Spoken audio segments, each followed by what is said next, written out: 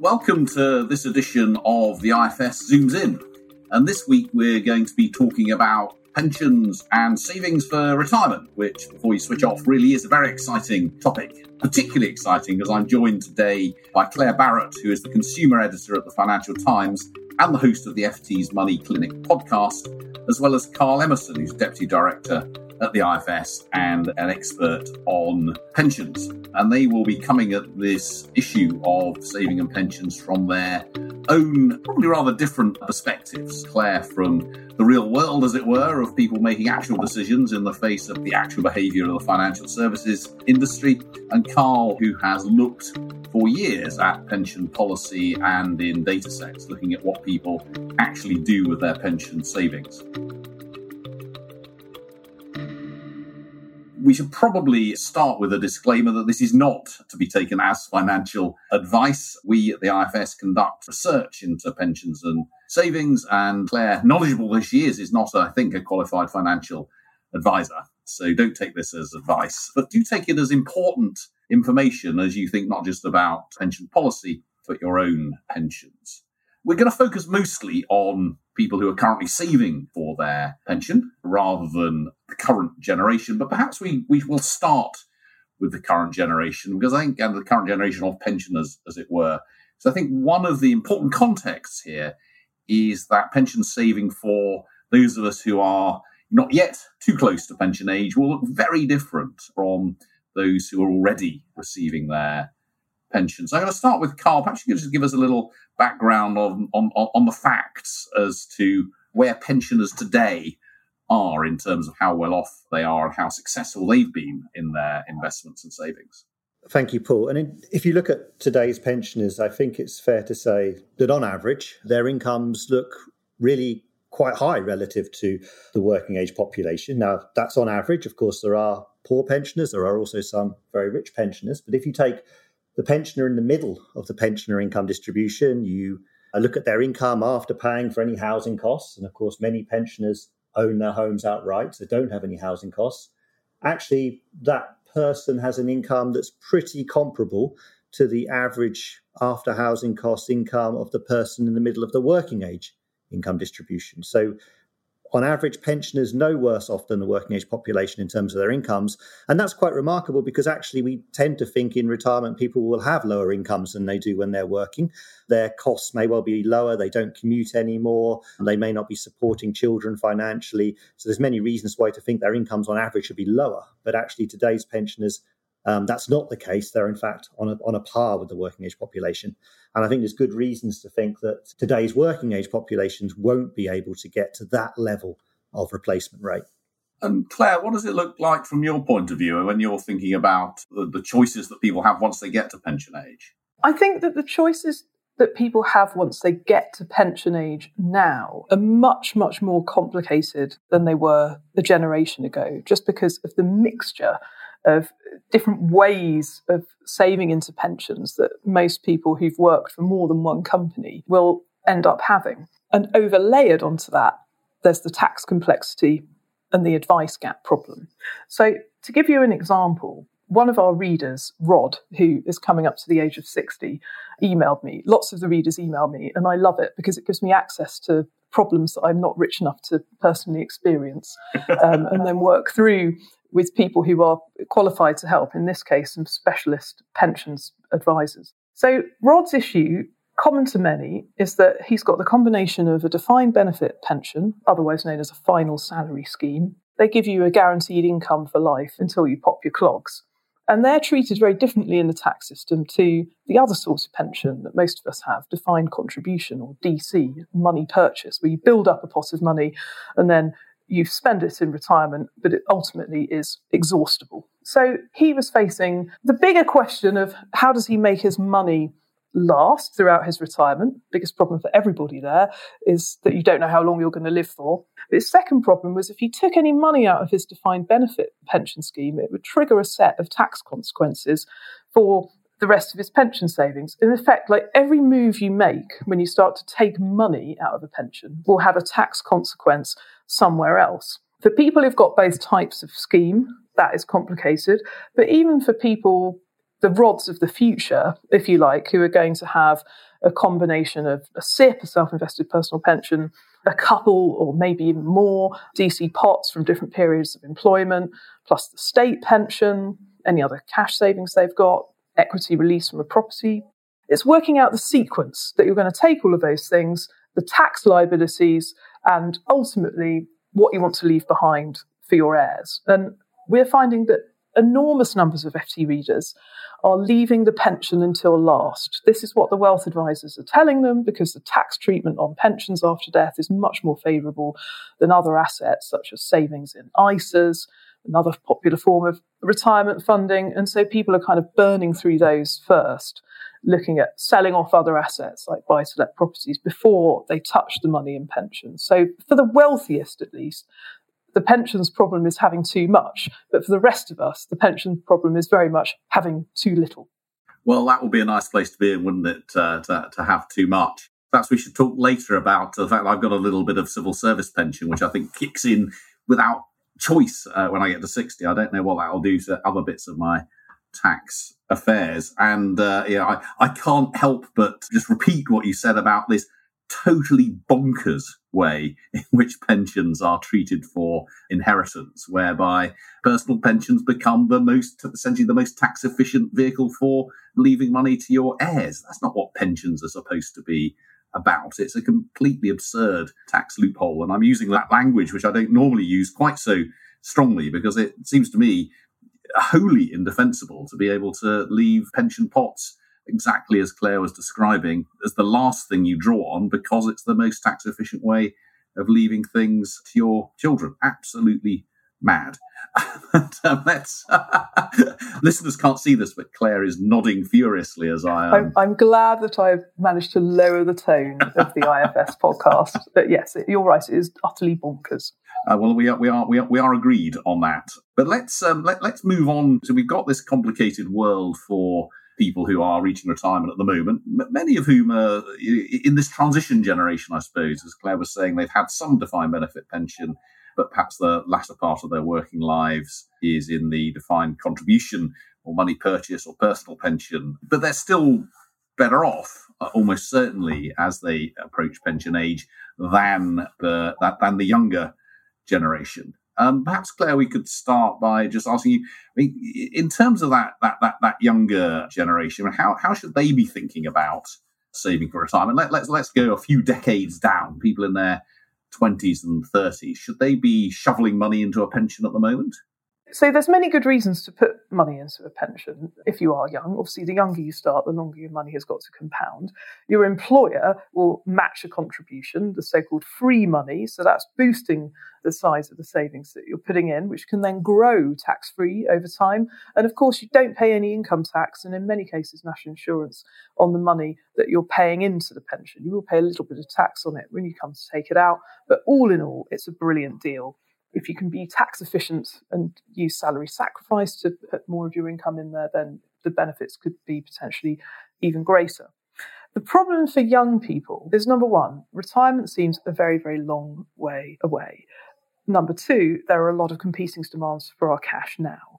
Buying your first property, having your first child, often the two are linked. The age that people are able to achieve both on average in this country is getting older and older.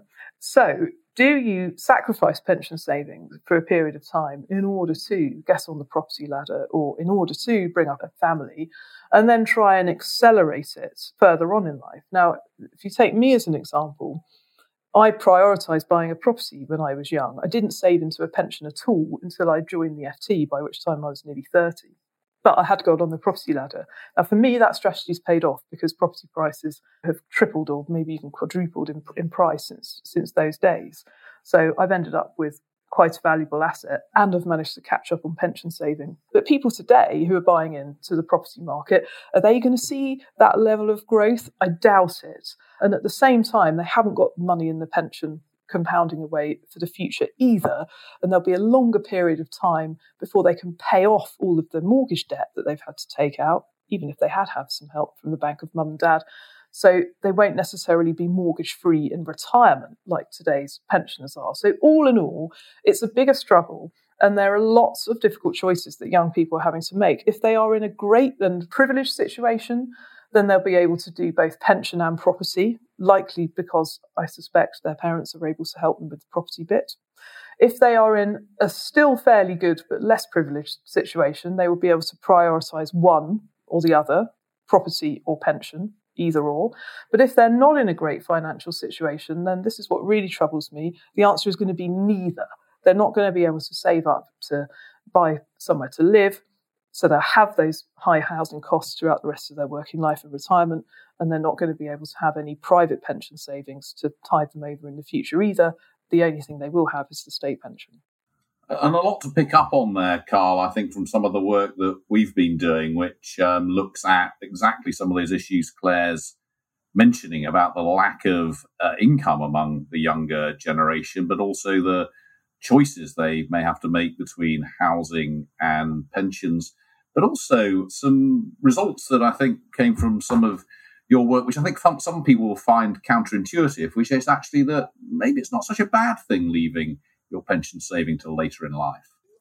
Indeed, one of the difficulties we have when we say, if you talk to a younger person and try and assess whether they've saved enough for retirement, is it's actually quite hard to answer the question, how much should they have saved or should be saving? And that's because actually a lot depends on what they expect to happen in the future, how they think their income's going to evolve, how they think their spending needs are going to evolve. Some colleagues constructed a relatively simple economic model and put some of the key features of the policy and economic environment into that model to ask the question, well, what does this model predict about behaviour?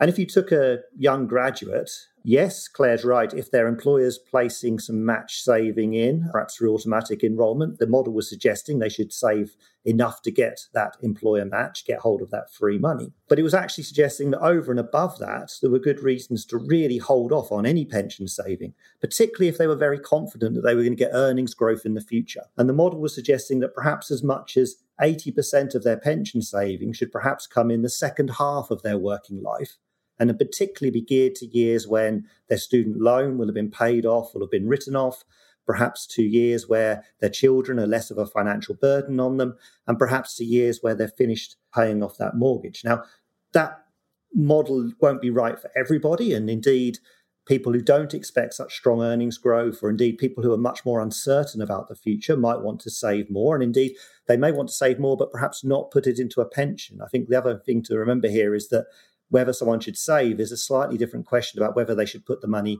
and lock it away into a pension. So to give another example, if you're under 40 and you're self-employed, should you be putting money into a pension? Well, actually, a lifetime ISA would give you an upfront match on your saving. The money would be more flexible. It would allow you, for example, to access the funds to use to purchase a house.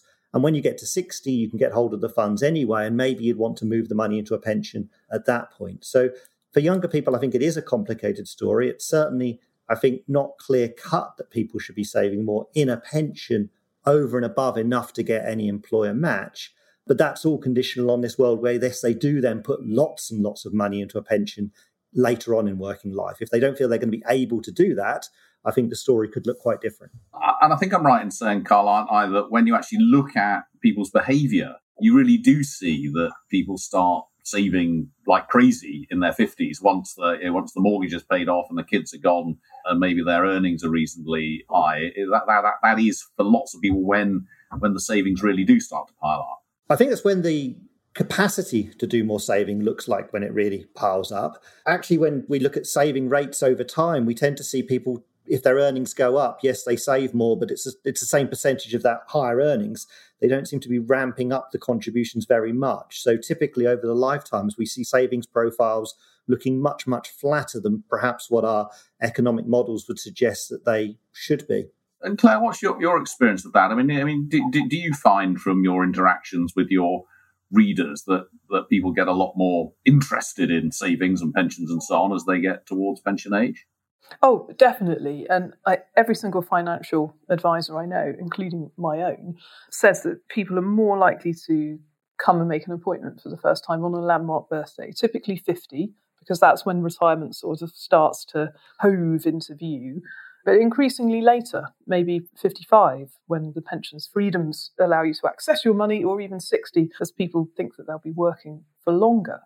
So the biggest problem with the excellent suggestions in Carl's research of having this flexibility to save more in later life or at different stages are the tax rules that are put in to govern how much we can save and when into a pension. The annual allowance, which has come right down to £40,000 a year for most people, and the lifetime allowance, which is just over £1 million.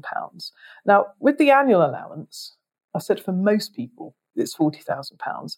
But if you are somebody who earns a lot of money, we're talking well into a six-figure salary, that allowance is whittled down and whittled down and whittled down to a floor of just £4,000 a year that you can put into the tax shelter of a pension. Now, that is kind of a bad thing, but the worst thing is administering it. You have to kind of get your crystal ball together and predict what your earnings might be in the forthcoming tax year. It's very, very difficult. We get a lot of interaction from readers about the annual allowance taper and the nightmare of working it out.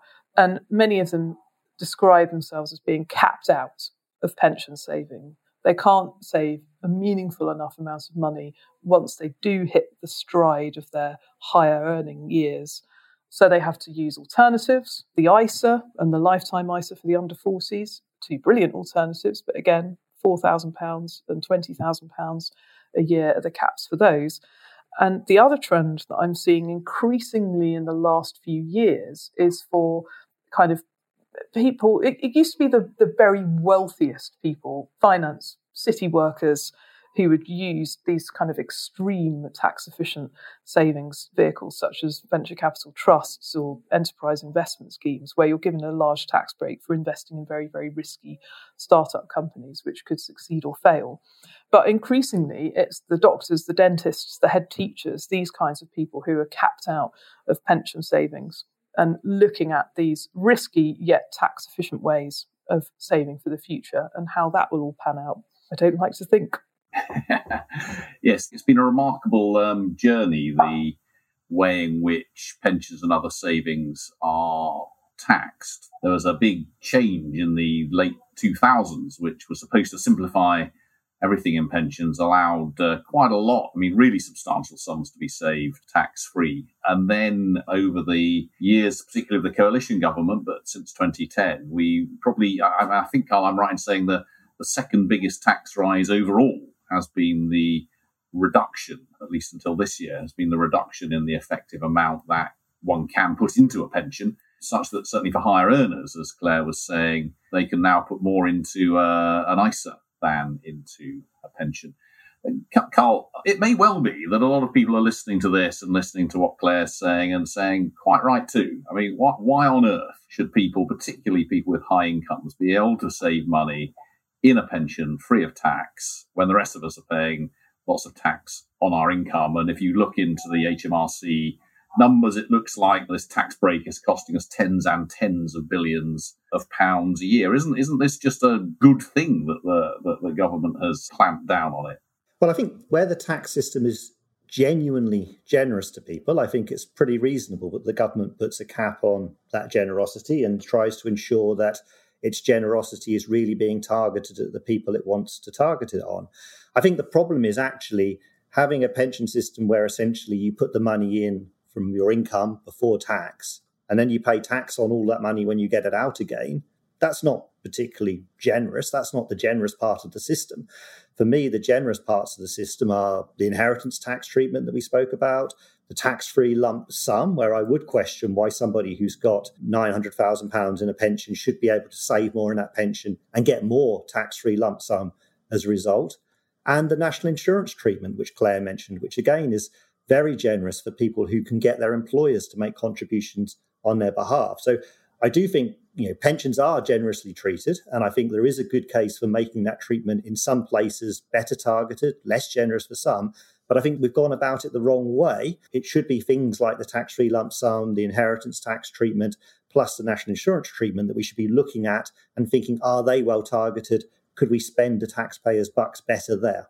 And the point about the tax relief we normally talk about, as you say, is essentially that whilst you get tax relief on the way in, you do have to pay tax again on the way out. And so some of these numbers which are associated with the cost, which don't take account necessarily of the tax on the way out, are a bit overblown. And indeed, pension saving essentially gives you an opportunity to spread the cost of the tax over your lifetime. But what do we know about what's actually effective in changing people's savings behaviour? I mean, Claire, when you talk to financial advisors and talk to your readers, what actually makes a difference to their behaviour? Is it the tax? Are there other things particularly one could do to encourage people with perhaps lower incomes and lower than perhaps the average FT reader has to save more? Well, definitely that carrot of tax relief, because the basic rate taxpayers, people who earn up to just over £50,000 a year, which is not an inconsiderable sum, they are the ones really who are disadvantaged with the pension savings because they get less tax relief because they only pay 20% tax. We get higher rate payers 40% because we pay more tax. So there have been arguments in the past that there should be a flat rate of pensions tax relief so that everybody gets the same amount of tax relief, and thereby it removes the perverse incentive for those with the most money to save the most into their pensions. And if you think about it from the point of view of fairness, that to me would seem a better system because it's more likely to make more difference to people who are on lower incomes, working people, to have a greater buffer, to incentivise them more to build that buffer of private pension savings so that they're not reliant on purely the state pension when they retire, as I fear an awful lot of people are going to be. Now, as soon as you start working in a professional job, you quickly become aware of the benefits, and companies, it has to be said, are getting much better at selling the benefits of pensions within the workplace. But ultimately, one group of people that Carl mentioned are left out in the cold with all of this, which is the self-employed. Now, as the gig economy gets bigger and bigger, and as kind of sneaky forms of self-employment become more of a feature of the job system, I'm talking about umbrella companies, so-called PAYE freelancers. There are an awful lot of people who are excluded from auto-enrolment, from the company contribution. And for them, if they are going to start saving into a pension, the incentives to do so are even lower. So if we're talking about how we can get the most bang for the taxpayer's buck in the future, they are the kind of groups of people who I think really deserve to be encouraged with that carrot of saving more. The Lifetime ISA has gone part of the way to fill that gap. It's a very useful product for self-employed people who are under the age of 40, but in many other respects, which we won't get into on this podcast, it's a terribly designed product with an awful lot of rules that can trip up the unwary, and the kind of people who are getting those products are definitely not the sort of people who can afford to take financial advice. So just what's so worrying about that exactly? What are the things that can trip you up? The problem with the Lifetime ISA is that once you have put the money in, if you want to get it out for any other reason than to buy a property or to access after the age of 60, you actually pay a penalty, which is more than the 25% bonus or interest that you've accrued. There's a penalty built into that on top. So you could actually end up with less money than you started. Now, some people might say, well, that's actually better than a pension, because when you put the money into a pension, you absolutely can't get it out no matter what. So at least you could access the funds in a crisis, even though you would lose part of them. Well, indeed. I mean, it's actually, it's been interesting seeing one of my sons thinking about savings, and you're completely baffled by everything around the Lifetime ISA and putting his money into an ordinary ISA, because it all seemed very much too complicated to him, I think, quite rightly. My son has done exactly the same. Carl, just from the economics literature and analysis and evaluations that you've done, what do we know from that about what actually government can do to persuade us to save more? So we know that financial incentives really matter, but they matter, we think, much more for where you save rather than how much you save. So of household wealth in the UK, something like 80% is in owner-occupied housing or pensions, and it's perhaps no coincidence that they're the two things that are particularly tax advantaged relative to other forms of saving. So if the government wanted to invent some new kind of vehicle, like it did with a Lifetime ISA, if it makes it attractive enough, lots of money will appear in that vehicle. Questionable how much of that is really genuinely new saving rather than saving that just would have happened anyway, perhaps even savings that are just being moved from one source to another. But government can certainly manipulate using financial incentives where savings go. The other type of intervention that Claire mentioned a moment ago that has had really quite big effects on the pensions environment in the last decade is automatic enrolment. So back in 2012, about 1 in 3 private sector employees were a member of their employer's workplace pension. That had been declining over time. We then gradually rolled out this policy where for most employees, the employer has to enroll you into the pension scheme, has to make a contribution of at least a minimum amount, deducts a contribution of at least a minimum amount from your salary. And you as an employee can then choose what to do. You can quit the scheme, you can change your behaviour in other ways. And that's had a huge impact on pension coverage.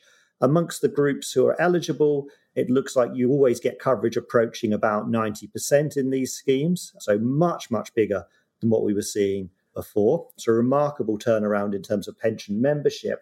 But I think still some open questions. I mean, the minimum amount that an employer has to put in and has to deduct from your salary is not that great. So there's question marks about whether that's the right number. And we know lots of people who are brought into schemes via automatic enrolment end up contributing what it is that the employer sets. They end up in the investment fund the employer sets. They end up with the employer and the employee contribution that's been defaulted in rather than making an active choice. So there's big questions about whether those should be changed going forwards. We also, again, don't really know how much of this is genuinely new saving as opposed to money that would have been saved in some other form, although there is evidence from other countries that suggests actually much of it probably is new saving, which would be very welcome for those wanting to use these kinds of policies to induce greater retirement saving. Just finally, we've been talking about quantities of saving and we've been talking about incomes in retirement, but how these two relate to one another is changing, isn't it? I mean, if you had, as very few people now do, one of these traditional defined benefit pension schemes, you would have saved a certain amount and your employer would have put a certain amount in, and you'd know pretty much what you were going to get as a pension. And if things went badly for the fund, you'd still get that pension unless your employer and the pension fund itself went bust, which happens occasionally, but not very much. But we're not in that world now, are we? For two reasons. One is that the money you put into, whether it's auto-enrollment pension or some other form of defined contribution pension, you don't know how much you're going to get out of that. It depends on interest rates and what happens to the stock market and so on. And interest rates, at least, are much lower than they ever used to be. And secondly, you don't actually get a pension because you're not buying an annuity at the end. You're certainly not forced to, and most people don't. You've just got a pot of savings. So, Carl, what does that tell us about the risks that people are running with their savings? And indeed, what do we know about the possible consequences of these extraordinarily low interest rates that we've had for such a long time now? I mean, taking the second first, I mean, the very, very low interest rate environment and essentially the fact that you're saving in a defined contribution pension and not in a defined benefit scheme, which effectively was offering very, very high returns, means that essentially retirement incomes have just got more expensive relative to working age incomes. So to achieve the same kind of retirement income now, you're going to have to do a lot more saving than you would have had to do in a world where interest rates, the effective return people could get, remained high. And indeed, if the price of something goes up, you might want to buy less of it. And that's one reason why today's working age population might not want to essentially get to the same kind of levels of income replacement that recent retirees have been able to enjoy. It just might be too expensive in terms of how much spending they'd have to give up through their working lives to get there. But as you suggest, this is not just about the level of income that people are getting. It's also very much about the risks around that income and how people manage it. So people have got to make investment decisions as they accumulate their pensions right up to retirement. Individuals are exposed to the risk of those investments being bad ones, perhaps because they're unlucky or they make bad judgments with their investments. People who were in defined benefit schemes in the past didn't have to worry about that. And then when you get to retirement, that's not the end of your decisions. You don't just buy an annuity and that's your income fixed. You've got to manage that pot of money, presumably manage it down through your retirement, thinking about how much you want to leave to your heirs if you do want to, thinking about how much you want to spend early in your retirement when perhaps there's certain things you want to go and do, how much you want to leave aside for later in your retirement, and how much you worry about the possibility that you might live a lot longer than you expect and you don't want to run out of money. So managing all of that is very, very difficult. It's going to be very difficult for somebody at the start of their retirement. I guess I worry it's also going to be very, very difficult for people as they move much further through their retirement, which is not something we've seen yet. those pension freedoms came in 2015, it's going to be a while before we get to see how well do, for example, 90-year-olds manage the decumulation of their pension pots over the remainder of their lives. And Claire, can I end up by asking you about that particular issue of choices over annuitisation? I mean, what do you do with the pot once you get 60 or 65 or 70, whenever it is that you have decided that you're going to start relying on your pension, and let's ignore this nonsense about wanting to keep it for inheritance. How do people make a sensible decision about how to manage that pension pot post-retirement? Well, in response to what Carl said, it used to be that financial advisors kind of waved goodbye to their clients when they hit retirement age, took their tax-free lump sum, used the rest to buy an annuity. That was it. They had that secure income for life going forward. Now, there's changes that we've seen that prompted the move towards pension freedoms, where nobody had to buy an annuity unless they wanted to, of course, were prompted by wider changes in the financial markets and the fact that the amount that you can buy as an annuity is far, far less nowadays. The alternative is what's called drawdown. So you leave your pension funds invested in the stock market and you draw down a certain percentage of income from those investments over time. Now, if you adjust the percentages, so if we have seen big falls in the stock market, you take slightly less income. If the stock market has some good years, and you could perhaps take slightly more. That is how you manage the pot without, hopefully, exhausting it by the time you are exhausted. But of course, you need the help of an advisor to do that throughout. So in one way, great for the advisory profession because they can now charge you a fee every year, but it's completely changed the way in which we manage our finances in later life. And a couple of recent cases I've been reading about in the newspapers also involve capacity issues. If people live for longer, they're in charge of their estate, how long can they go on doing that for, managing their money, before they have to pass that over to a younger relative to try and help them and do so in a way that it's not going to cause problems. So there's an awful lot to think about. Add to that the tax limits and the potential tax traps that retirees can trigger, depending on which part of which pension they take when. There are all kinds of hidden bear traps waiting to catch out retirees, and the pension system, which should be, in the sense, gloriously simple, put more money aside for today in order to provide for tomorrow, suddenly becomes nightmarishly complicated. Now, the problem with that, of course, is if things get too complicated, then people are just going to put it in, the proverbial drawer at home where we put all of the paperwork from pensions providers and the like that we are baffled by upon first read and think, well, we'll get around to that at some point. People are just going to not make decisions about any of this stuff. They're just going to say it's too complicated. I can't deal with that now. And then the consequences in the future really will be worrying. So we need to make things simpler, give people clearer choices, and think very hard about how we incentivize those who really need to save for retirement but are not saving at the moment. Sorry, I was going to end there, but I mean, this is just too interesting.